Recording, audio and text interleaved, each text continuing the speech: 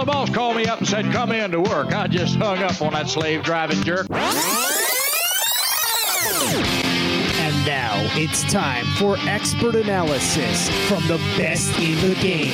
This is BeezSheez Wrestling with Mike Davidson. I'm a former producer of wrestling, and I had to tell people, here's what I need in a promo, here's what I need in a match, and here's why you have to do it. You tried to be cute, you tried to be clever, and you came off undervaluing the guy the promoter is paying thousands of dollars to get into the ring with you. Special guest star, the Mecca, Shane Madison. Jealousy is something that the Mecca Shane Madison has had to deal with my entire life. It doesn't matter, because I guarantee that the Mecca will win. And producer Chris. He's just a money-making machine, that guy. As somebody who's featured regularly on their program, I don't think he's going to be able to take enough time away from his other ventures. The guy is a mogul. And now, BeezSheez Wrestling. Major thank you to the Mecca Shane Madison, producer Chris. We're producing at an awkward time this week, but we're producing, and that's all that matters. A day early. A day early. What is that? $1 short. That's what I was going to say. Yeah. Missing blood and guts right now. Bleez and geese. Yeah. Okay, so that tells you when we're recording there, everybody. You don't have to guess. Where to start? Oh my gosh, there's so much going on. Yeah. Big episode 65. People are asking questions for the mailbag.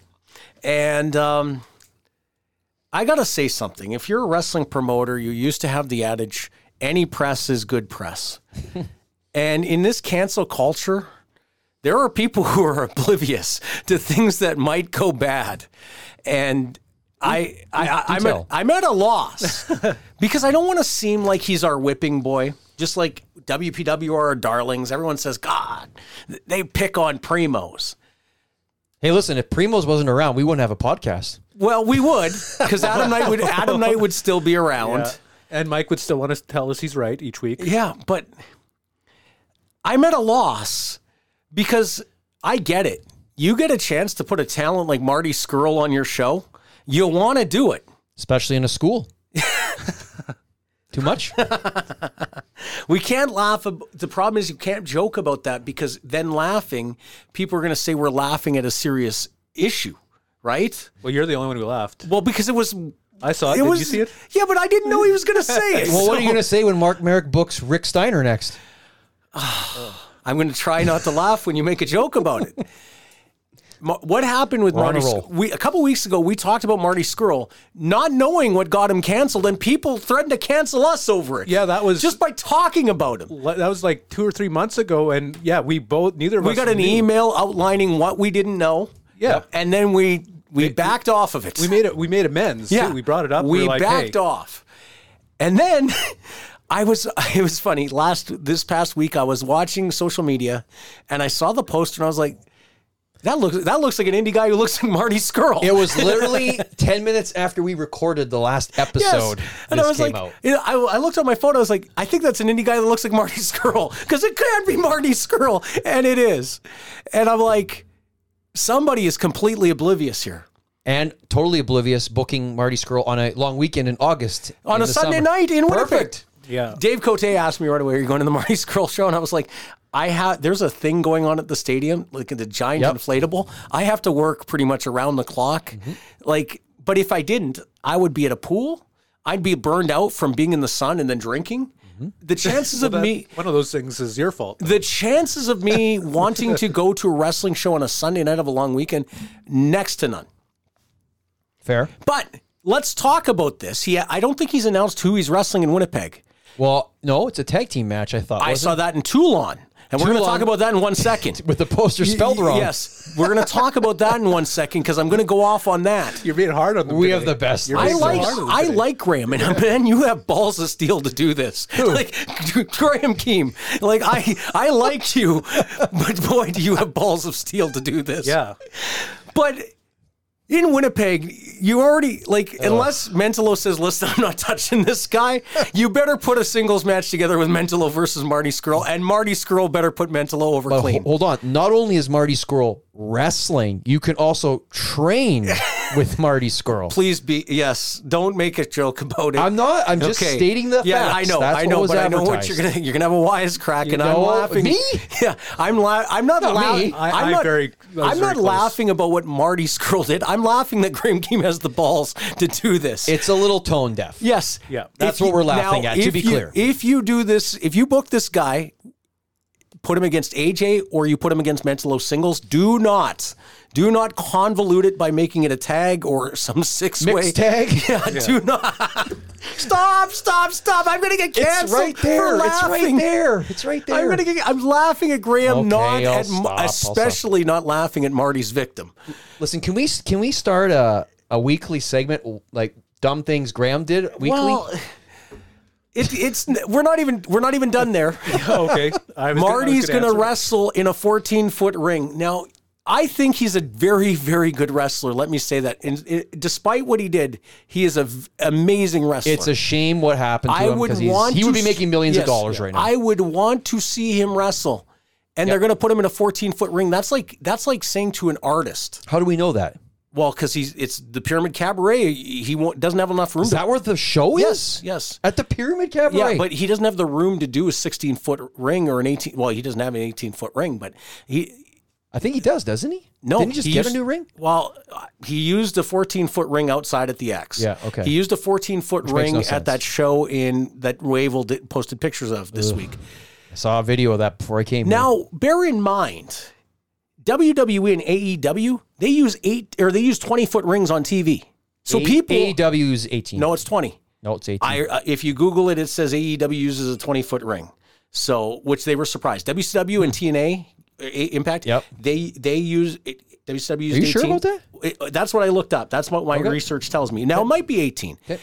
I've always been an advocate from my time as WFX presenter and AWE For a 12-foot ring.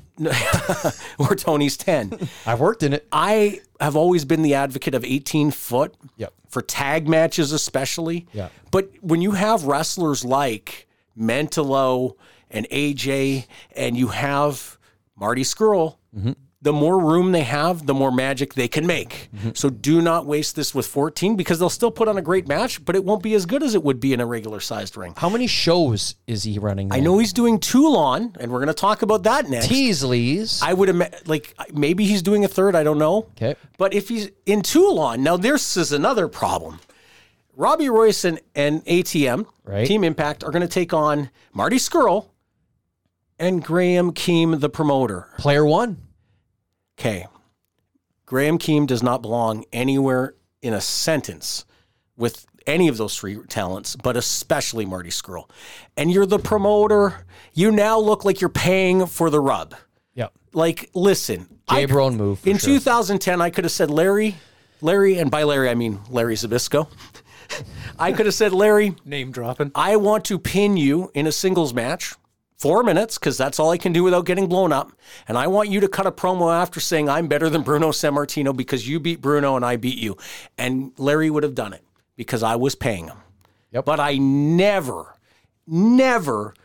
involved myself in an angle to get a rub off any of the names since the day that we started booking names with Jim Neidhart and TRCW in 2001. It was not my place as a booker and certainly not my place as a promoter to get a rub off the name. Now, think of this. You could do Marty Skrull and Toxic Tyler James in a tag match. You could do Mo Luke in there. Yeah, there's so... See, the thing with Tyler James where it would work is he's counter cancel culture. He pushes the envelope of try and cancel me, you can't. So to bring in the guy who should be canceled in the wrestling business and him to say, hey, I condone this, would be great for his character. Question for you. Does Marty Skrull get booed? I think the problem with, and I've been tying this together when we talk about wrestling promoters bringing in people and being completely tone deaf to anything they might have done. I think that wrestling fans aren't going to hold him accountable, assuming everything he is accused of is legitimate. I don't know the case well enough. Does his audience even know who he is? Well, they should be doing a hell of a lot of educating between now and August long weekend when that match happens. I would be putting out YouTube matches of showing his magic so people know what they're paying to see, right? I think that people, I was immediately was like, I laughed and said the balls on this guy, but he's bringing one of the best wrestling talents he can get, but he's ignoring the baggage that comes with that wrestling talent. He also hired Adam Knight, though. Well, that's the thing. Like, I sent you a nice little reminiscing moments of Adam Knight from several years ago. If you've done something that should make you socially ostracized, call Graham Keem. He's got something for you. I guarantee it. Like, there is no consequence in this guy's world. It's like, I don't care. Hold up. You didn't do it to me. So if you were booking, would you book Marty Scurll? Given, what you know about him, the fact that he's amazing in the ring, but very problematic. I personally am not a booker, but I would not. But I would listen. I would agree with you. I would listen to the argument. Yep. There isn't an argument. I'll tell you why. I see the value. I know people are going to hit it on my YouTube channel. I know people are going to talk about it, but I also know it could get, back in 2010 when I ran, getting mainstream media to tell people what this guy did would make me persona non grata and people wouldn't take me serious. But here's the other thing, Mike. You brought in people with some questionable backgrounds. Buff Bagwell. Does Marty Scurll have trouble even getting here? That's what I had an interesting conversation with Steve Stryker today, and he has a point. Because this guy has British passport, he may not have to clear customs. So I don't know, was he charged criminally? I don't believe he was charged criminally. Then so he'll I don't have think no he's issue. got any problem getting it. He'll have no issue. But in today's world, if you did what is reported, and even if you didn't do what was reported, but you couldn't prove, like Joey Ryan is nobody in the business, and he was talented. Yep. Michael Elgin is essentially struggling to be it's going to be tough for these guys. Yep. And the one guy, I laugh and I say the balls of the promoter because he's like, I'm oblivious to it. And and you know what? I don't think there's fans who aren't going to buy a ticket because of this. But I think there's people like you and me who are going to go like, God, how do you buy credibility when you do this? Yeah. And it's like, listen, before all this went down, I looked at Marty Scurll and I thought, man, this guy, gimmick was over. Like, the music was cool. The presentation was good. This guy was on pace, he would have been at AEW. He would have been one of those pillars. I think he would have been in WWE. He'd be making millions of dollars right now, and that's all flushed down the toilet. Yeah. So, is he a phenomenal talent? Yes, he is. But are fans going to get a treat if he does a 16-foot ring and he puts them in there with Mentolo? Absolutely. Yeah. But here's the problem for Mentolo right now. His stock is higher than ever. He may very well be in the process of getting a contract. I said it last week, and you have something more to add to that. But could Mentolo be tarnished by doing business with the guy? Probably not. yeah. But it's Well, this is when, you have to really look at the business as a business. Yeah. And do you want to be associated with someone like that, with that background, right or wrong, whatever happened? But I mean, there is some baggage there, bringing this guy in. It does not look like Marty Scurll has been charged, by the way. I just did a little bit of research. It doesn't look like he's been charged. He admitted to what was said. Yeah. But there's he did it? Yeah, he admitted that he kissed this 16-year-old girl after a IPW show when he was drunk. So he was when drunk. She was in a bar. She was in a bar. She was drunk too. They were both drunk, as far as I can tell. Is it defendable? No, absolutely not. He knew she was 16? Yes, he was training her. Okay, so then there's a power. That's a power. issue. So I didn't know that. That changes everything. She was in the business, and she's accused others, including Joey Ryan, of inappropriate. So that is okay. There's a lot to kind of hands off. Then I would say there's a lot. Yeah. Yeah. Well, at the end of the day, there's enough smoke there that you don't want to be the promoter that says innocent until proven guilty. No. You want to be the promoter who says I can't do it. Yeah. We'd love to have you. Yeah. We recognize your talent, but it's just a bad look for our company. Do you know, I'm going to ask you something. And it was actually, I got to give credit to my friend Dan Myers in Calgary. I don't know why nobody in Canada books El Phantasmo. He's in New Japan, but he's from Vancouver. He was working in Impact Wrestling for a bit, wasn't he? I think so. Through the talent trade, and he definitely did I think he did All Elite, the Forbidden Door pay-per-view. Yeah, but he did a pre-show match. Why is nobody, if you want to bring somebody in, Marty Scurll, and you're going to try to sell that to the people, Why are you not saying to El Phantasmo, hey, I'll help you pay your trans to come home to Vancouver and I'll book you in from Vancouver? There's no baggage on the guy. He's got one of the coolest entrances. Yeah. He's one of the best talents out there. Yeah, there was real buzz about him. Maybe a year ago, there was a real buzz for him. Yeah. Another guy doesn't like my cousin, Vance Nevada. Oh, really? Apparently not. I hope I'm not speaking out of turn, but apparently he did not have good relationship There are with guys Vance out Nevada. there, though. That's the point I think you're getting but at. It's there are people out there. I just gave you a name where everyone would be like, no one would know who he was. But again, use his talent to sell what a big deal it is. But I mean, maybe half of it is maybe Graham is taking your advice. Maybe he's bringing this guy in in an attempt to train some of his guys. Well, he is doing the training session. Because I saw a match that Wavell put on with Malcolm Lovechild, Jesse Dash, and Player One. How good was it? 17 minutes of my life I'll never get back. Player One was in that? It's a 3-way match. This was Wavell's 1-hour show concept that was designed to try to control the quality.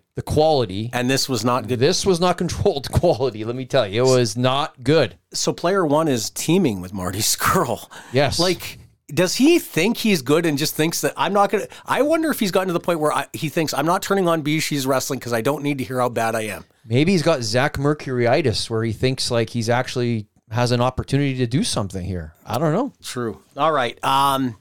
Let's update what's happening with Mentolo. Last week, I swore up and down he's going to get a contract. Do you have anything to add to that this week? I have heard from reputable sources, let's just say, that well placed, that Mentolo will be used on any and all future Canadian dates and hit it out of the park with the quote was, he killed it.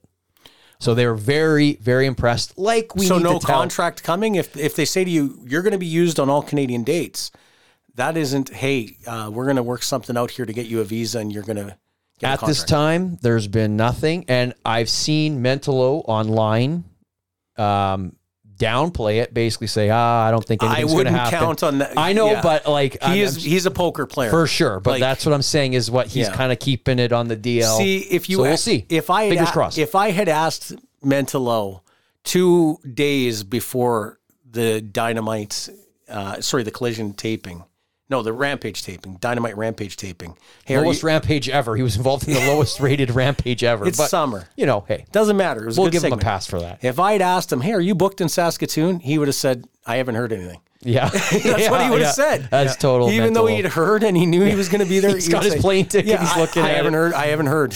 He's got his bag in his hand. Yeah. I'm doubling down on this. Yep. I believe he's going to get a contract because versatility means something.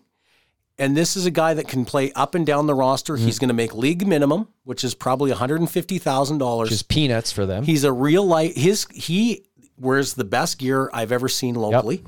He looks like a real life cartoon character and uses that in his merchandising. Mm-hmm. He does everything right. And if they would be, it's such a low risk investment. Oh, yeah.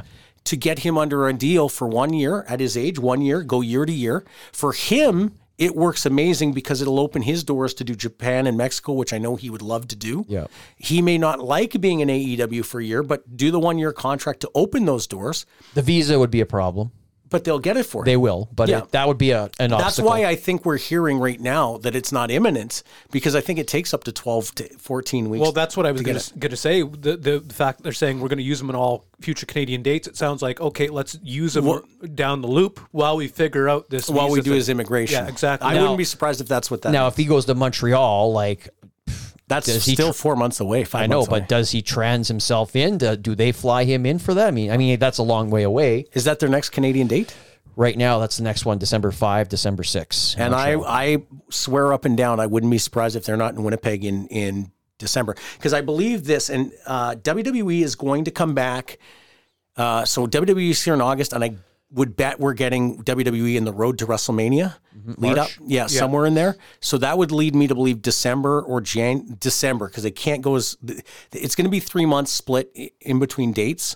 I know we're not getting AEW in November from what I'm told, but I was also told, but from my very reliable source on their dates, that Winnipeg was supposed to get that week that they're in Montreal. They were supposed to get that, And then Montreal came open, and they decided they wanted to get into Montreal as fast as they That's a could. smart move. Yeah. So it's a wonderful time. I'm sorry that I'm still like shocked by Graham Keem. But I'll tell you something, that ballsy little bugger, he knows how to get us talking about him. Like, Hey, sure. He does What are we at for time, Chris? he does 19 minutes. he does everything I wouldn't do and everything I wouldn't have the balls to do. Yeah. And I love it about him. Sure. Like, Yeah, the Eric Bischoff model. Controversy creates cash. it's not. It gives us something it's to more talk about. reckless than Eric It's Bischoff. way more reckless, for sure. It's unreal, is what it is. Perhaps Paul Heyman. But when we come back, I want to talk about Dark Side of the Ring, Abdullah the Butcher. Mm-hmm. I want to talk about AEW in Western Canada. There's so much. Don Callis. There's Lots of Impact Wrestling news. Yes. So we got a lot coming up. This episode of BeezSheez Wrestling is powered by First Row Collectibles, Canada's online and in-person collectible store, where you'll find the coolest sports cards, autographs from your favorites, and of course, wrestling collectibles galore. As a loyal BeezSheez Wrestling listener, you can get a discount on your purchase using the code BeezSheez. That code is BEEZSHEEZ, one word, to get 10% off. Visit the store online, firstrow.ca, or instead of click and order, go brick and mortar. Meet the guys at First Row in person, 1835 Main Street, Winnipeg, Manitoba. First Row Collectibles, Canada's online and in-person collectible store. This is Mr. Beefy Goodness Vance Nevada, the author of Uncontrolled Chaos, Canada's remarkable professional wrestling legacy, on sale now, and you're listening to BeezSheez Wrestling.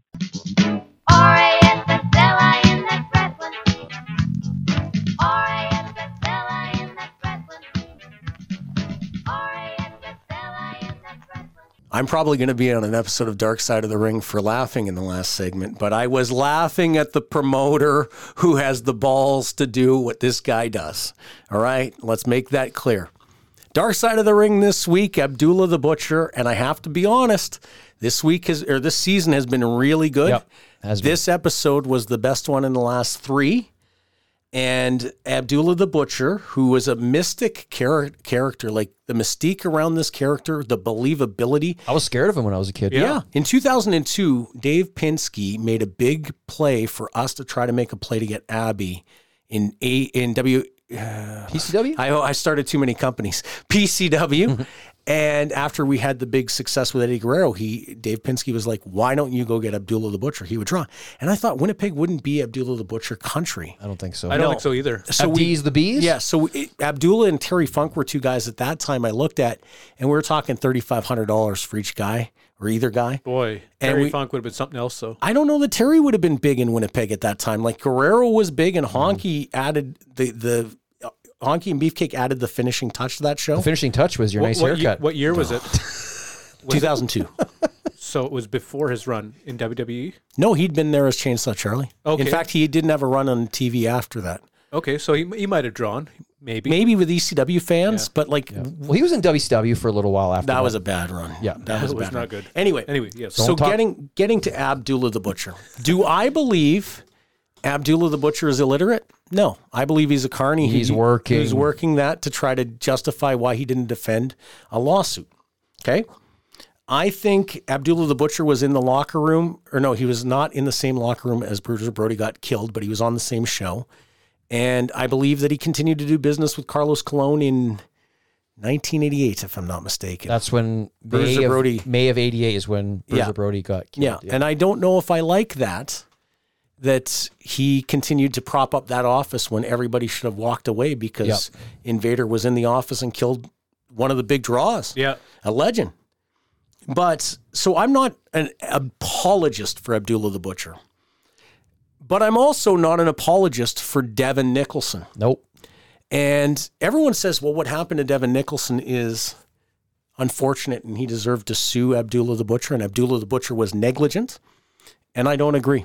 Really? I do not agree with that one bit. I'm going to tell you why. In 1991, Magic Johnson tested positive for HIV. Before that, AIDS was all over mainstream media. And all through the 90s, you didn't need to be clued in that commingling of blood could lead to serious ramifications. Okay? In 2005, 6, 7, 8, 9, when this supposedly happened to Devin wasn't a wrestler being told by a booker in a wrestling company, you're going to do a program with Abdullah the Butcher. Devin was the promoter asking Abdullah to come and do business, knowing he was going to book bloodbaths against Abdullah the Butcher. Yeah. To me, He knows what he's getting into. To me, that's no different than a guy going to a whorehouse, having unprotected sex, and then pissing and moaning that he got herpes or worse. We're on fire this week. There's a difference. Yeah, I'm not even cutting any of that out. It's just going to go in. Make your arguments. My argument is this, and I think you're right. I am right. You're not going to sue the whorehouse after. Hold on. You knew what Magic you were getting Johnson into. Came out and admitted he had HIV. Abdullah the Butcher, he kept that behind a shroud of mystery for years. I don't know if he's ever admitted. No, he hasn't. knowledge that he had it. He did have knowledge. They went into that on the dark side. That he had tested. Yeah, okay, but hold it. And here's your I'm not argument. defending this guy At either. that time, everybody knew. Everybody's known forever, but Abby had never admitted it. So that would be Nobody knew that he had it. No. I think Mick Foley mentioned it in his book, alluded to it in his book. That Okay, Abby, here's what I'm saying. If I am the promoter, the booker, and the wrestler that books myself against Abby, knowing it's going to be a bloodbath, I've seen Abby have bloodbaths with at least 100 other wrestlers in his career. Yeah. That's the same as going into a whorehouse and having unprotected sex with a worker, with a hooker, and then coming out with an STD and going, well, she should have divulged to me she had it, except I knew the risk. And then the other thing There's a risk factor. The other thing is, why is the dummy letting Abdullah cut him? Well, that's the other thing. He's saying he didn't know Abby was going to do it. Come on, how many matches? that was the big thing, is that he said that I never authorized Abdullah the Butcher to cut me. That's kind of why his case worked for him. Yeah, but I still went in to a match where I knew I was going to bleed and he was going to bleed, which would lead to risks of commingling, which means I assumed the risk knowing I was doing that. And that is my argument. And if he knew they were both going to bleed and he wasn't the one going to be gaffing himself, how did he think he was going to knew he was gaffing himself. He figured he was going to gaff himself. But he didn't think Abby with the same blade was going to do it. But that's not, to me, that's not the issue. The risk was the commingling that could happen still the issue. With you both bleeding. That's definitely the issue. Being cut with somebody else's blade, not knowing it, that's assuming assault. he didn't know it. Yes, assuming he did exactly. But that's the way it's been presented. So I mean, listen, I would never let somebody cut my head. I would never bleed. Second of all, I would never let somebody cut my head with the same blade that they've used to cut their own head. Okay, that's just common sense. I'm just playing devil's advocate. Devin Nicholson is a knob. Like I have a hard time defending him. Taking away that it was a shared blade that might have been the problem. Yeah. It might not have been that. That's how it transferred. It might have been from both of them bleeding and the commingling. Yeah. Let me tell you, I wouldn't bleed with Ric Flair. I wouldn't have bled with Dusty Rhodes. I wouldn't have bled with Billy Graham. I bled with Chi-Chi Cruz, and that worried me a little bit. no doubt. Yes. I would be very careful. I don't think I would bleed with any other wrestler. I don't think I would bleed in a ring in 2008 or 9 because at that point, I don't think blood sells as much as it did in the 70s and 80s. Yeah, 2009 that was not a particularly... People knew what the trick was. Yeah, it was not a particularly bloody period in wrestling either, even on indies. So I don't like that, especially Abby knowing that he had this issue. He should have stopped bleeding. But the problem is there should have been some understanding of risk on the part of Devin Nicholson. So don't play victim. But as Abby, if you have knowledge of this, is it not incumbent upon you not to wrestle then and not to gaff? Not when that's your living. Right? I mean, I'm just thinking from his perspective, that's what he's thinking. I'm sure it is. But then we look at it and it's like, listen, we all feel terrible about what happened to Devin Nicholson. But Devin Nicholson just comes across as a very unlikable guy. So we don't really feel as sorry for him as we probably should. But like, he's got to take some responsibility in That's this. exactly what I'm saying. I think that the fact that he's sitting there saying, I got this $2 million lawsuit, I still know, like, if I asked a wrestler, hey, we're booking in Abby, Darren Dalton, you're going to wrestle him, and it happened. No, he wouldn't have said that. He would have been honored. But if this all happens and Darren Dalton gets it, I'm the one who put him in that position. I'm the promoter. I'm the booker. I was Although Abby. I'd be didn't know worried what- about wrestling Darren Dalton. Yeah, although I didn't know what Abby, Love it. I didn't know what Abby had. I still know. Hey, he's bled with a lot of people, right? That's what I'm saying.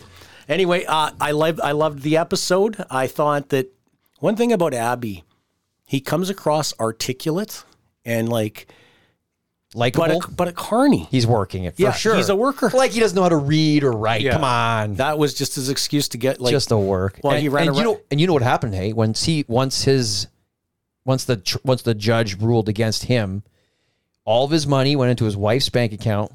Malika's or whatever. No, his original wife. Okay. And then she said, "See ya." So she stole all his money. That's why he's got nothing. So he has no money Yeah. living in Atlanta. He's destitute. So that's a shoot. Yeah. Because she stole all his money. That's what happened. They didn't go into that in the episode. So here's the thing with Abby. In his prime, he would have been making boatloads of money. Japan, Puerto Rico. He didn't do many American dates because he didn't make as much money in America. He didn't do any Canadian dates, even though he's from Windsor.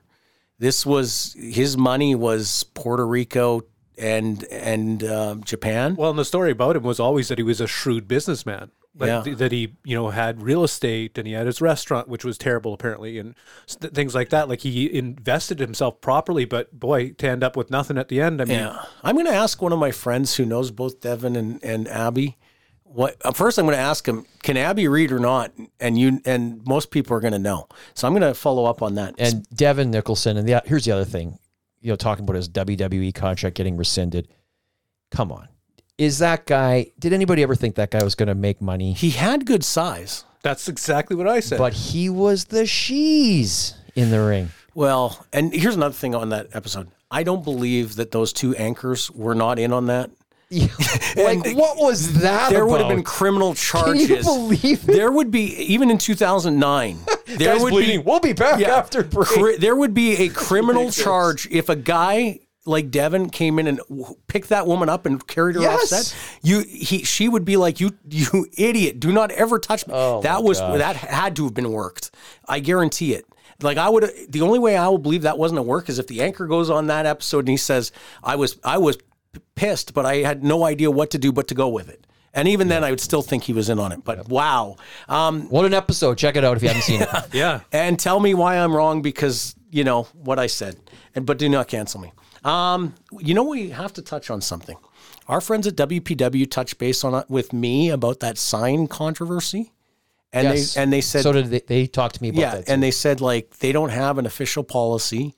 And, the story out there is a case of wrestling gossip, and there's nothing to it. It was a fan that had done it and whatever.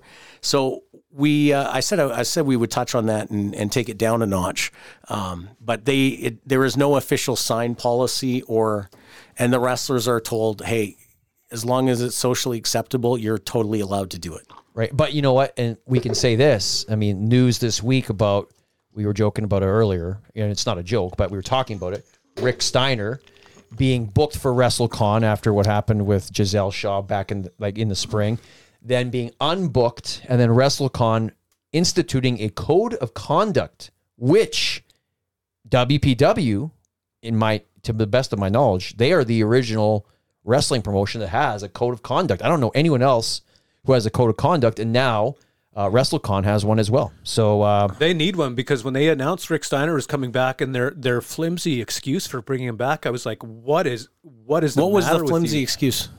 That Rick has learned a lot. Rick has learned a lot, and he's apologized to everybody. And they gave him a 24-hour window to offer an apology, which they did not expect that they would have. And then at that 24-hour time had elapsed, then they revoked his invitation to WrestleCon in Detroit for SummerSlam. Well, he's from Detroit. No, the WrestleCon was in Detroit for the SummerSlam weekend. Oh, the one that he was booked for, and then he's taken from off. Detroit, so that might have been why they wanted him. Yes.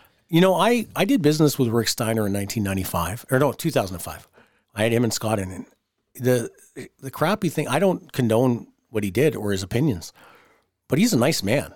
Like, he'd be the kind of guy you'd want to drink a beer with if this didn't happen. Yeah. And that's the crappy thing when a guy gets canceled for doing something he should not have done. But knowing Rick and Scott, that I got to spend 3 days with them, I could just see Scott egging them on. Yeah, say this. And Rick thinking it was a rib. And it's in this day and age, it's not a rib. There are people that will hold you responsible for your stupid behavior. And that's what happened here. And, you know, the worst part is that Rick's son, Braun Breaker, now has to, you know, it's not a dark cloud over him, but it could be a dark cloud over him. Because of Braun Breaker, now there will be no acceptance whenever he creeps anywhere close to that line. So he has to distance himself from his father's indiscretion. And that's crazy that, like, you look at, like, Rick Steiner, like, use a little brains in 2023. I mean, you have a kid who's in the developmental program. Well, it's that they're pushing to the moon. You don't have to say anything. Like, it was completely unprovoked. You just went into the Hall of Fame. Like, like she walked by, he said what he said. He could have said nothing, and he could have thought it. And said nothing, and we wouldn't even be having this conversation. Yeah. Or, you know what, and I'm not condoning it, but it would happen like this. Guy could say it to his buddies, and they all laugh about it. And because you don't say it loud, you don't have to own it, right? Yeah. That's the crappy thing. I've heard it a million times around the wrestling business. Hey, look at that one over there and say it. But he said it loud, and she heard it. She was victimized by his opinion, and that's not proper. It's repulsive. Well, he yelled it in a convention, so I mean, it's not just her that heard it. He belittled her, and she's a victim, and he's an awful person for doing that. Yeah. I want to shift to AEW in Western Canada. I talked to my friends in Regina who've been involved in the wrestling promoting game. Yes. What happened there? I said, did they not advertise it right? And he said, Regina's a WWE town. Really? He said if it was a spring or fall date for WWE, they would draw 2,500 easily. That's not a WWE town. That's 2,500. Yeah, that's like Stampede Wrestling. Yeah, well, but he said that would be easily a 2,500 draw for WWE. So that's not that. The thing is AEW came close to that. It's not a wrestling town is what it is. But he said, you know what? There's Craven Country Thunder. There's Moose Jaw. There's like fairs and festivals all around in that time that people get really jacked up for. Riders games that people get really jacked up for. No one was excited for a wrestling show coming to town. And that's why they struggled with tickets. Summers on the Prairies is a big time for people. People go camping because 10 months a year, we're stuck inside. So people want to go camping. They want to go to the lake. They want to go to Craven. They want to do all these things. They don't want to. You know the Saskatchewan market better than anybody. You lived there for what? 7 years? 6 years, 6.5 years. Yeah. You know, Richard Brown, I think Richard Brown said this, and if I'm misquoting him, he'll correct me and we'll touch on it again next week. He said Regina was hotter than the fans in Regina, despite being a smaller crowd. They were more into it and louder than the fans in Saskatoon. And I thought the Saskatoon crowd came across better. Yes, I forgot to post that picture. I'll make sure the picture is up from the Saskatoon house that Tony Condello says is 4,000. He knows a crowd when he sees it. I don't think there was 4,000. So safe to say they won't be back in Saskatchewan anytime soon, and probably WWE won't be making. How did they do for attendance in Calgary? Do we know? In Edmonton, they got about 4. No, they had more than that, I think. 5? Yeah, 5,000. But Edmonton right now is a 12,000 for WWE. Edmonton was they were a hot crowd though. Yeah. They were really hot. And then Calgary, I think they were like around 3,000. 3? Yep. Tied into the Calgary Stampede somewhere and with Owen there. Hart. Yep. Okay, so Owen Hart Foundation winners. Yeah, Ricky Starks. That didn't make Ricky Starks a bigger star though. Hold on a second. Didn't CM Punk come out his debut night with a bag with the belt in it saying, hey, as far as I'm concerned, I'm the champ. Until you beat me, nobody is the champ around here because I have this. Well, didn't Ricky Starks just beat him? Yeah. Does that make Ricky Starks the champion? Now, I've gone at nauseum about how they have to create a babyface superstar. This didn't do it. He cheated to win. Yes. And Punk didn't need to win, though. No, that's it. Like this should help Ricky Starks in the long run. And Willow Nightingale should as well. I don't pay attention to their women. But what I'm saying is it's someone new. It's somebody different. You know what I find hard to follow their women is Britt Baker should be their top star. Yep. And it never translates. And it's like, it's all of these characters that I can't get behind. Like, there's nothing that I can follow. Look at Saraya. Like, that's just like, should have been like white hot and just went into the toilet. Yeah. Now she's just like another face there. So speaking of Ricky Starks, could they position Ricky Starks to be an upper echelon guy? They should. They again, if they go him versus MJF, if they went there, Ricky Starks would have to come up in the angle, right? Could he do it? Yes. Adam Cole isn't coming up in this angle right now. What they're doing, they're going to get to a match that people aren't going to buy because they're not making Adam Cole's goal in life to become the AEW World Champion. That's how you get the champ. So look back in 88, look back in 93, and I'm going to tell you 92, two heel champions. In 88, it was Ric Flair. Luger and Sting would have ripped their own arm off to win that title. In 92, Cactus Jack, Sting, all these baby faces would have killed Vader to win that title because that's how important it was. When you have a heel champion, the baby face's goal in life should be to win that title. That title should be so important, not because of the financial aspect, but being champion is such an honor. When you take that value away from the championship belt, you have a hard time getting your angles over. The segments are entertaining, but to your point, Mike, nobody's moving forward. It's like lateral. They're moving sideways. It's just complete lateral movement. From a booking standpoint, they don't know how to get any angle hot. So would you be opposed to potentially them doing 12 pay-per-views a year and a third hour of Dynamite?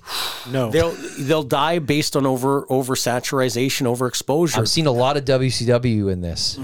Double turn Adam Cole and MJF. Here's what I would say. They've talked about doing 12 pay-per-views a year. Yeah, I know. And it's it's on the board, potentially. There's a financial incentive to do it, but it's also going to shorten your lifespan by 3 years. It could cut you down to a company that could go out of business in 3 years. WCW proved it. Yep. The fans could be like, this isn't good enough. There's nothing to keep me. Raw has a hard enough time doing 3 hours. I loved Raw this week. Yes. Raw's been excellent. But 3 hours of it is really tough. I disagree. It's too long for me. It's too long. I would love 2 hours, but the 3 hours didn't drag for me. It's been very good the last several months. Yeah, you have to have a very deep roster to do 3 hours, and you need to have a very, very strong creative energy to do it. And I don't know that AEW has either. What do you have for Impact notes? So coming off of Slammiversary, was their big annual pay-per-view. I believe this is their 21st year. The picture from Windsor looked amazing. Yeah, they did a great job at St. Clair College. Had a couple of returns. Eric Young came back. Yep. And this wasn't really basically. So here's what happened with Eric Young. He was under contract since I believe November.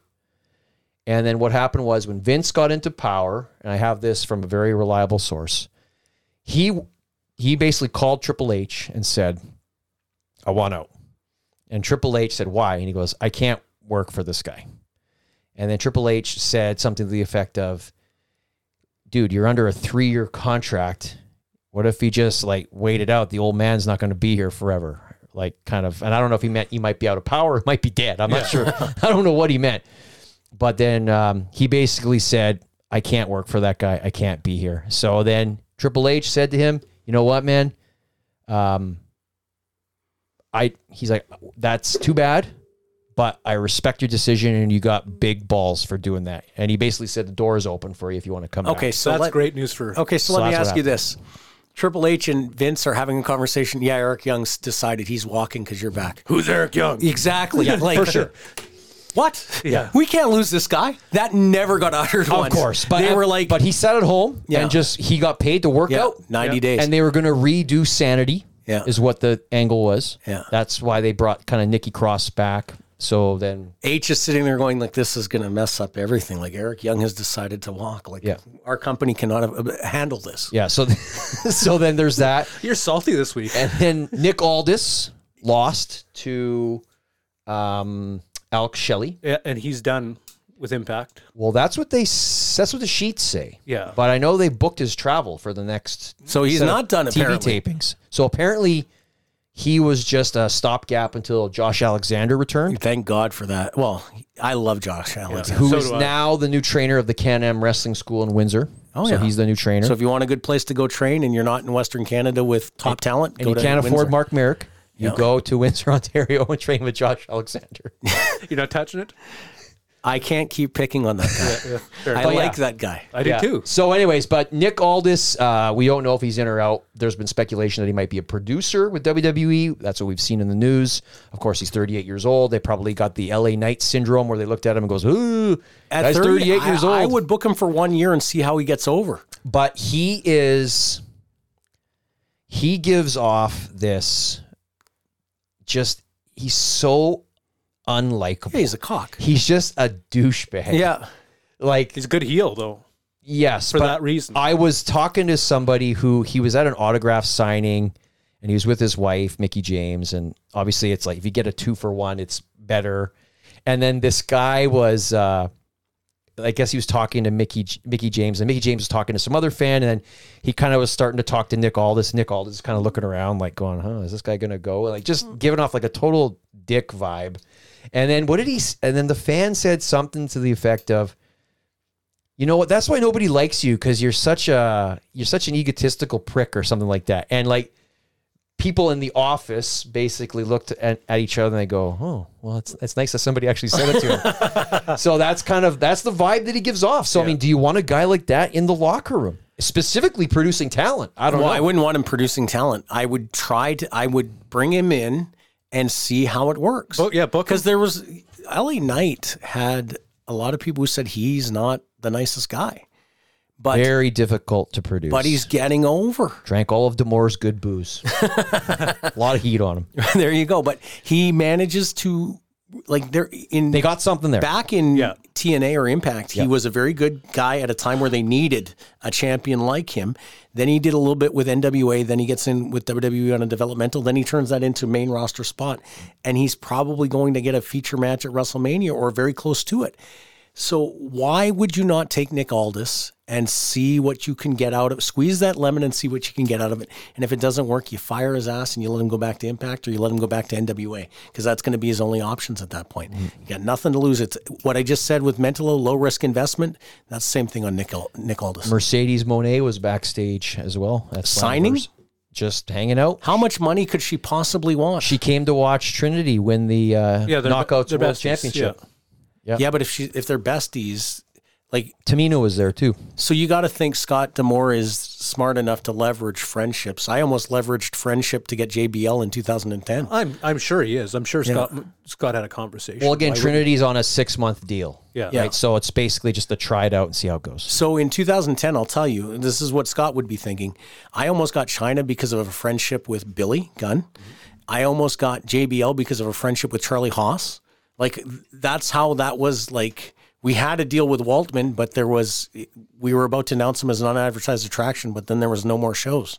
Like, it was incredible. Like, that's how it was. Oh, I talked to this guy. He's interested in coming in.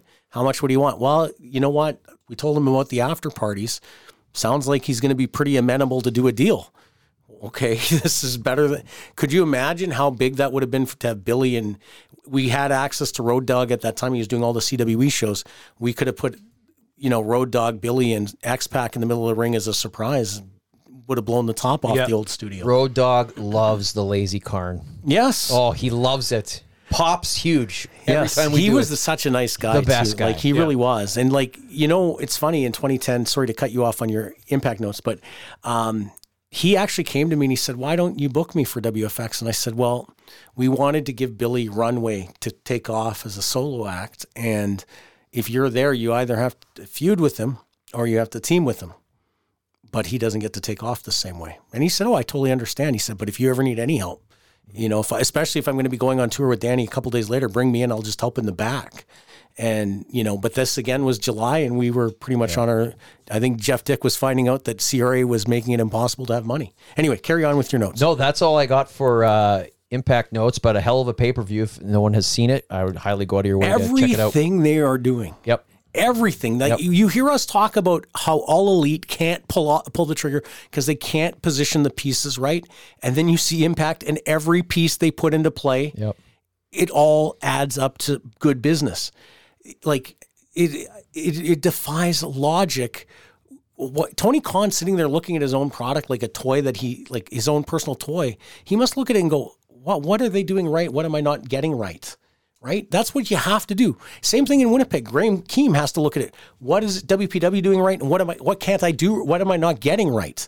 Right? That's the best way to learn, is look at your competitor and say, holy, like, go back to 2001 and 2002 when Ernie Todd was going to war with Bobby J, and then he didn't really go to war with John Newen, but he couldn't have gone to war with John Newen, although he made a complaint to the Corporations Bureau Competitions Act, saying that we were trying to create a wrestling monopoly. And Andrew thought it was great because apparently in an email I said, I will gladly put you out of business. And he made a complaint to the Competition Bureau. How would the complaint go? What would he say? Oh, they're trying to use money to put me out of business because I'm a business, whatever it was. But it was like, he's because I made a flippant comment that I said, I just put Bobby J out of business. I'll gladly put you out of business. I remember that comment. And he took it to the Corporations Bureau and made a complaint. And then, like, at that time, I could fire Andrew up that he'd beat anybody up. If I said, like, pound the piss out of this guy, he would try to get a fight going with that guy. Did you ever hear the story of Andrew Shellcross and Wayne Stanton getting into the very first shoot? No.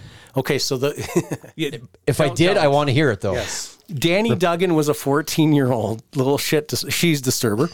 It's too late. You said everything 500 times already.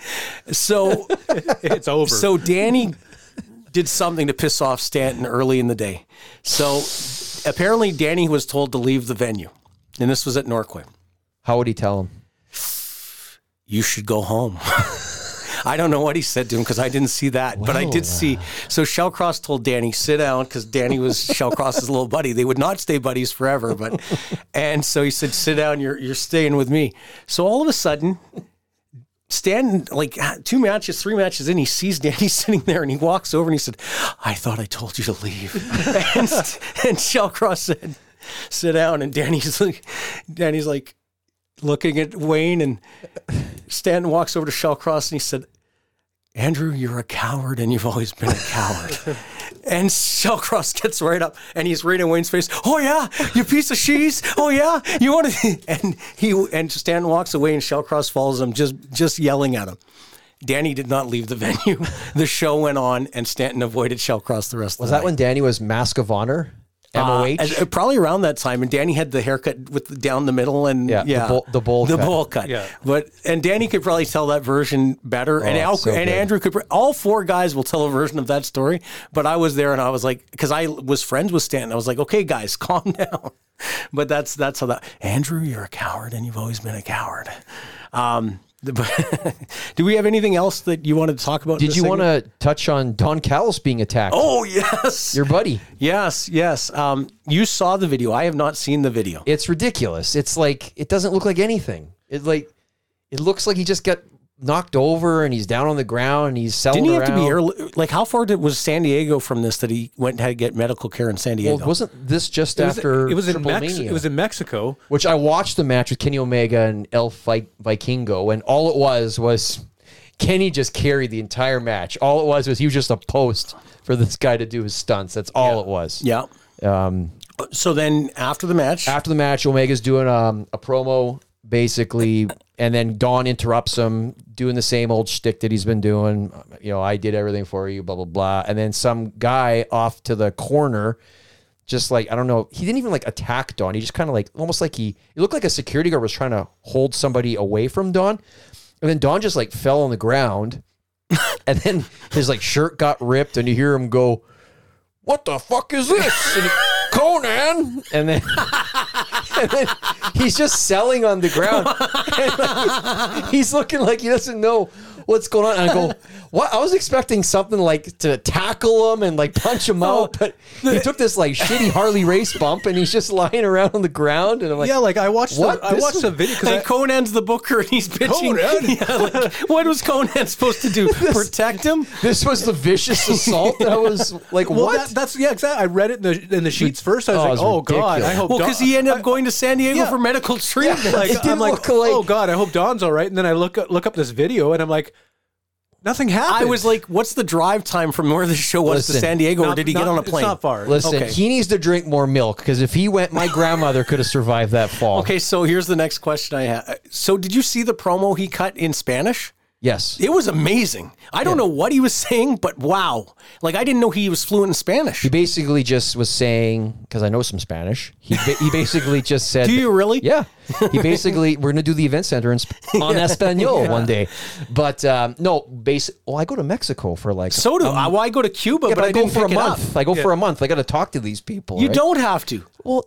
Listen, I'm not like... He's got to order his Tecates. Exactly. I'm not an American. I don't expect them to know English. I'm coming to their country. Yes. I need to understand their culture and their language. That's Okay, how I so you look sit at there it. and do reading before you go? Or? Yeah, I do Duolingo and you learn Spanish, right? But basically what Don was saying, he just was saying that he's going to be in El Vikingo's corner. Okay, so how did he say? So repeat what he said? Well, I'm paraphrasing what he said. I don't remember what he said. It was like a minute promo. It was just a minute promo. Are you asking him to speak Spanish right now? Okay, that's what's happening. Okay. No, but and then Don tried to come out to the ring, and then Conan stopped him. Yeah. And then said, "You're going to the back," and he had some goons. Basically. So maybe Don thought that Conan had a trainee that got a little aggressive, and that maybe that's why Conan. What the Great Pepito incident? Perhaps. Yeah. The video was ridiculous. I'm like, this is the vicious assault we were talking about. Well, and they made it sound like it was life or death. It like, looked like nothing. Yeah, because Brian Alvarez talked about it like this was not an angle. This was serious, and It was. I hope he's all right. But Yeah. I mean, we're making fun. But I saw the video. Now I don't see. Yeah, like he feebly. Yeah, I want to correct you. We have not made fun of anyone or anything this entire episode. Yeah, we never do. Yeah. This entire episode hasn't been us making This fun is of anybody. just as our sarcasm. We're talking about what's going on. Yes. If Do we have any other notes other than Callis? The only other thing is Teddy Hart in the news again this week. Oh gosh, There's another guy like Graham Keem's probably got him on the list to come in next month. Right after Rick Steiner. Yeah. I wouldn't be surprised if he hasn't booked him already. Well, I booked Teddy Hart in 2010. He's an eccentric fellow. You sent me to Foot Locker with him to get him sneakers. Did I or did Liam? And then I said to Teddy Hart, I go, Did Jeff Dick maybe send you that? I don't remember. Maybe I did. Maybe But he had no shoes. And I said to him, what the F were you going to wrestle in? Yeah, I don't think he cared. And he brought his cat with him to Foot Locker, and we got sneakers. So in the news again. You know what? You would have been my For all the running wrong shoe reasons. expert at that time, so that's probably why you were sent, because What's you he knew in the where news for? I got some new you got arrested. I got some new kicks. There you go. Yeah. No, he got, he had some drug paraphernalia. He had a couple vials of steroids in the car. Typical stuff. Yeah. Not good. He's but done some jail time. How in the world? He must have dual citizenship. Yes, he does. Okay, because how is he still getting into the States? Yeah. Okay, gotcha. He's not leaving. If he ever leaves the States, they'll never let him back in. He's been in Calgary in the last 6 months to a year. And then the only other thing is we talked about Brian Pillman, his contract expiring with All Elite Wrestling was at the Performance Center this week. So who knows? Maybe there could be a potential fit there. I'm trying to think, would Triple H and Brian Pillman have became friends in '94 when H was there as Levesque? Because I don't know. He wasn't there in 90. Oh, in WCW, you mean? As Oh, in WCW. Jean-Paul Levesque, Yeah, and Pillman Pillman was there. Yeah, in WCW he was I'm there. wondering if someone's pulling for that kid, like Pillman, because I don't know from what I've seen of Pillman how they're looking at that, going, okay, we can get this guy onto Raw or SmackDown. No, I think they're and get something they're on. looking at him as a piece of clay. He's got a good look. He's got a good babyface look. Maybe they're looking at him being like, we can do something with him here in NXT. Let's polish him up. So his training was mostly with Teddy Hart in Calgary, if I'm not mistaken. I couldn't tell you. I think he did some training in Louisville, and then he shot up to Calgary, and they kind of gave him the Hart training. Did some training with Player One too, I think. Oh, well, Player One, definitely the best train. Well, okay, I don't want to make any more fun of the guy because I like the guy, but it's getting harder and harder. So that's, So Pillman's going to try to get into His WWE. official bio says Lance Storm and Rip Rogers. Okay, so Lance. So, I mean, and Rip, okay. Rip Rogers. That's good training. Oh, Yeah, for sure. Rip Rogers is going to train you how to and do so is things Lance. right. Lance has created more talent that went to WWE than probably any trainer in North America. So, wow. Yeah. All right. All right. You know what time it is. It is time for the Mary Brown's mailbag. Mary Brown's chicken, crave delicious, crave Canadian. Who has 14 Manitoba locations? Mary Brown's Chicken. Who only uses Manitoba chicken? Mary Brown's Chicken. And who only uses Manitoba-grown potatoes hand-cut in-store? I bet you've already guessed. Even Mary Brown's coleslaw is made fresh in store from whole carrots and cabbage. Download Mary Brown's app today and take advantage of money-saving deals and even a secret menu. You can order ahead to get your Mary Brown's faster. Mary Brown's Chicken. Crave delicious. All right, 2 questions in the Mary Brown's mailbag. But first, Mike, you had a little amendment to our talk earlier about Calgary. Yeah, well, and I called my contact, Dan Myers, who was in the crowd, and first and foremost, he said that they drew a respectable crowd of about 5,500 people. Wow. Which is good. And he said from where he sat, that's what he saw. David Benoit was in the front row. I think they showed him on He was on television with CM Punk. Yeah, Yes. he says the show was great. The crowd was great. It was pretty hot. It was probably something that the company was pretty happy with in Calgary. It was tied in with Calgary Stampede. Now, what I know about Calgary Stampede on Saturday nights, good luck getting people to stop and go to a wrestling show because it's usually you drink all day Saturday and you drink all night Saturday. Yeah, like I've been there. Them, me too. Them running a show during Stampede is crazy. Especially on the Saturday night. They would have been better to try to do it on the Thursday. Good on them. They had bad weather too. Yeah. There was a thunderstorm, severe thunderstorm that knocked out the Battle of the Belts. Feed? The tie-out match with... How did it knock it out? Like the feed went yeah, dead? the feed went dead, and then so you missed the entire tie-up Valkyrie match with... So what did they do on TV to get around that? In Canada, they just had a commercial, and they went back, and it was... Because they showed it late, not live. Okay. And then they had Rick Abani and Nigel came back, and they just basically said, here's what happened during the show. Rick Abani did an outstanding job on the finish of CM Punk and Ricky Starks. And what I said last week is that's the one thing WWE needs to get back to is announcers making the moment mythical. And because when you run that clip back 10 years later, if the announcer deadpans on it or doesn't sell it properly, you kill the moment. Have you seen Tom Hannafin? I know he's one of the best in the business. I don't see enough impact but I thought he was good in WWE. He is the Why best. did they let him go? He is the best. Yeah. Him and Matthew Raywalt, formerly Aiden English. Yeah. They are the Impact Wrestling commentators. They do the best job out of anybody out there right now. I actually sent a tweet out to complimenting them, and Matt Raywalt retweeted it and said he's very proud of the work that they do. They do an outstanding job. So, yeah, when Scott D'Amore gave someone a Canadian destroyer, you hear Tom Hannafin scream at the top of his lungs, "Oh, Canada!" And it was it was awesome. It was great. Adds to the moment. Totally right? does. Yeah. All right, 2 questions in the mailbag. Let's get to it. First one coming in from Kid Remington. Love Kid Remington. Blast from the past. Friend What of the number show. do you think WPW will hit at the Burt? I'm really intrigued about their sales and how they'll go for the show. The first few weeks were gangbusters, but it's kind of dropped off. Okay, first and foremost, when I used to promote, and I will mention I'm the last guy to draw 1,000 people in this market for a wrestling show. If I was at halfway there before the week of the show, I would have been throwing a party. So they had their hardcore supporters buy the tickets very quickly, and they're over 500. Of course, they're going to slow down after that. Yeah. AEW slowed down in Winnipeg after that. Nothing's been announced yet either for them. So the promoter's job is to not be sitting there blowing your wad now. You're putting out word that you're doing it. You're leading your angles there. You're telling the people, remember our big event is coming up on this date. But in the last 3 weeks, that's when you really ignite your network to push hard to get. And that's what they did with Night at the Museum when they drew, what was that, 600? Yeah. Somewhere full. in there.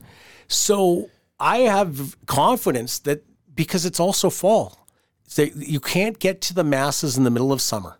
So you wait and you build, and then in that last 3 weeks, you hit it hard. Why people should buy the ticket to this event.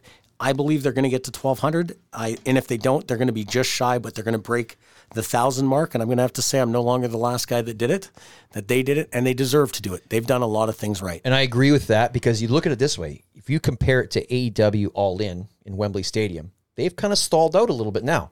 Nothing announced. They have a legitimate chance to beat several attendance records. They have a chance to set the attendance record. For sure they do. Show. Can you imagine if they announce like a Bill Goldberg or something like that? I'm not saying you and I don't really care about that guy, but mainstream, that's going to put an exclamation mark. That's going to put them over the top. So getting back to your point, WPW, I think they're going to sell out. They've also done a pre-sale of 100 tickets. That's going to happen at their next show, sold out, Blue Crushed. 100 tickets on sale for their August 25th show. So that I guarantee those 100 will be gone. And then that's going to be the big push towards Battle at the Burt or Rumble at the Burt. So I would imagine in the 2 shows coming up between now and the Burt, they're going to have 100 new fans at each show, maybe 50 new fans at each show. So you hope to hook them into buying the ticket to the Burt. Either way, they're going to get to a very healthy attendance because their on sale was so significant. And I don't think they're sitting there going, okay, we've tried everything. Now we don't know what to do to sell the rest of these tickets. So they're in amazing shape.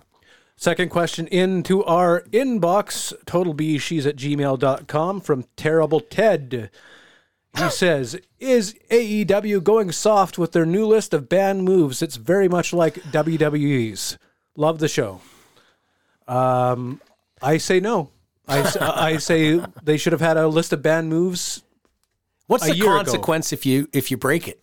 Apparently the moves, and again, it's all similar to like what WWE has. If you're doing a pile driver, it has to be authorized. You can't brawl in the crowd. No inverted pile drivers either, like the one that Owen Hart did to Steve Austin. Yeah, no buckle bombs, no power bombs on the apron. Like, again, this is all like stuff like why, like, no more doing shit on the apron though is a great rule. Okay, yeah, but what is the consequence when a guy does it? Fines. Okay, it's not going to work. I'll tell you why.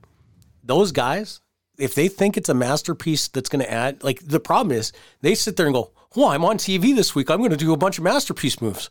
And they got to think, okay, I'm saving this for when it counts.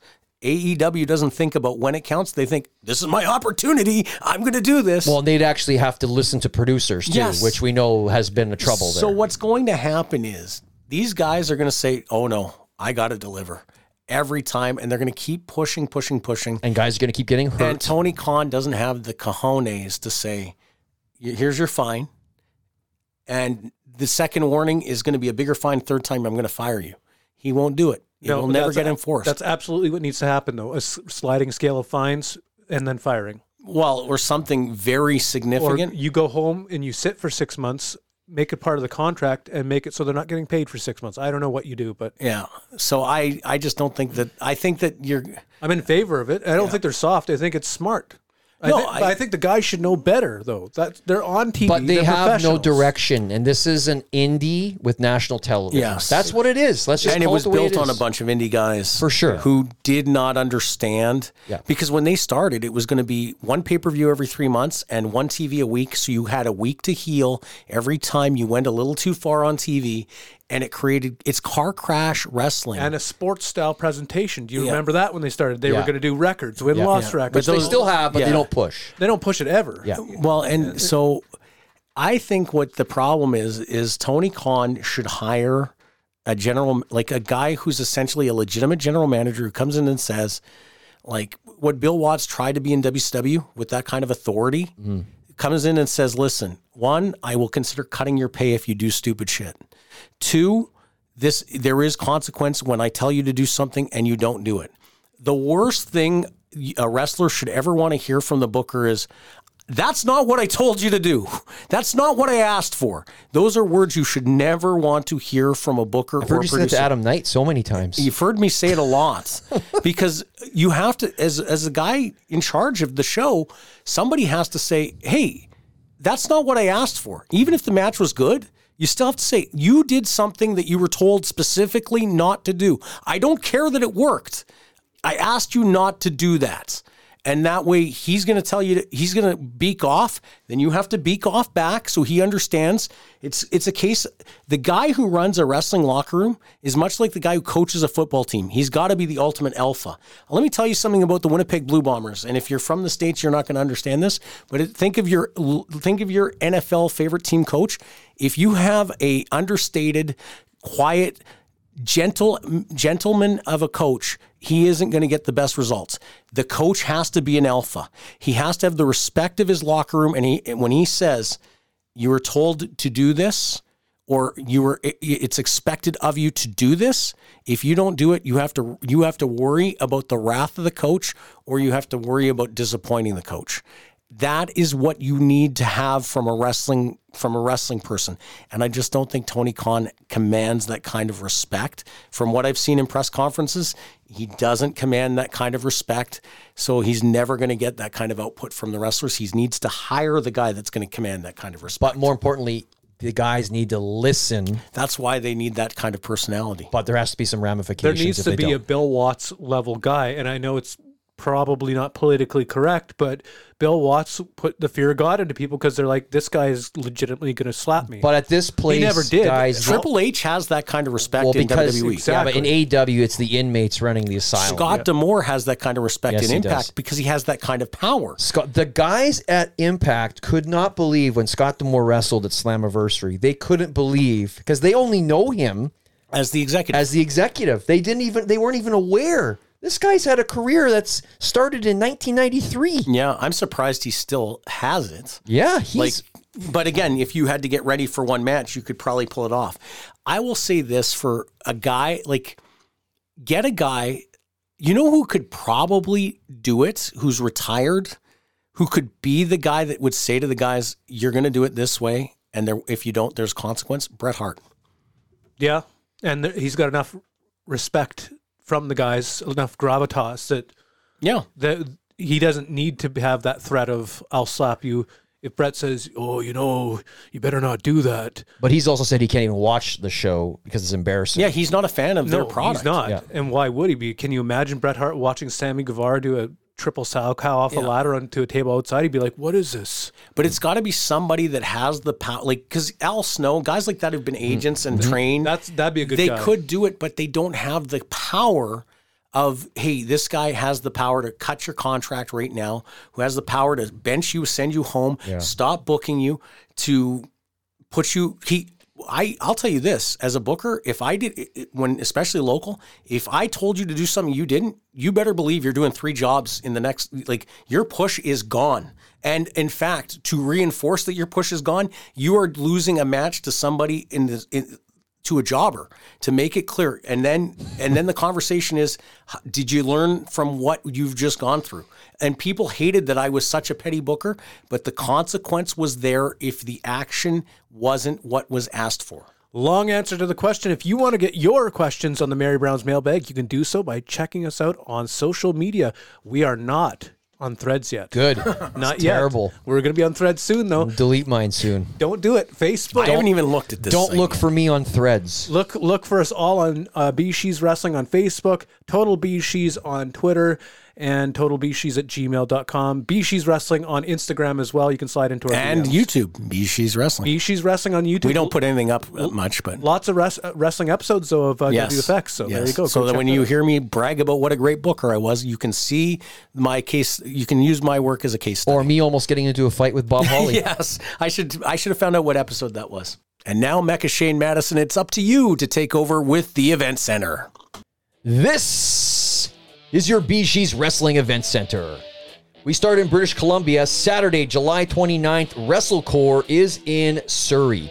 We shift to Alberta. Thursday, July 27th, Clandestine Wrestling Society versus Love Wrestling is in Edmonton. Also, Thursday, July 27th, Can-Am Wrestling is in Olds. Friday, July 28th, Can-Am Wrestling is in Innisfail. Friday, July 28th, Love Pro Wrestling is in Edmonton. And finally, Saturday, July 29th, Can-Am Wrestling is in Redwater. We shift to Saskatchewan, where the Manitoba-based Canadian Wrestling's Elite is on tour. Tuesday, July 25th, they're in Weyburn.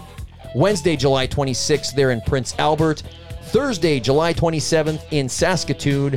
Friday, July 28th, in Yorkton. And Saturday, July 29th, come see the stars of CWE in Regina. All shows feature former WWE superstar, The Mountie. And finally, we shift to Manitoba. Friday, July 28th, Winnipeg Pro Wrestling is sold out in Winnipeg.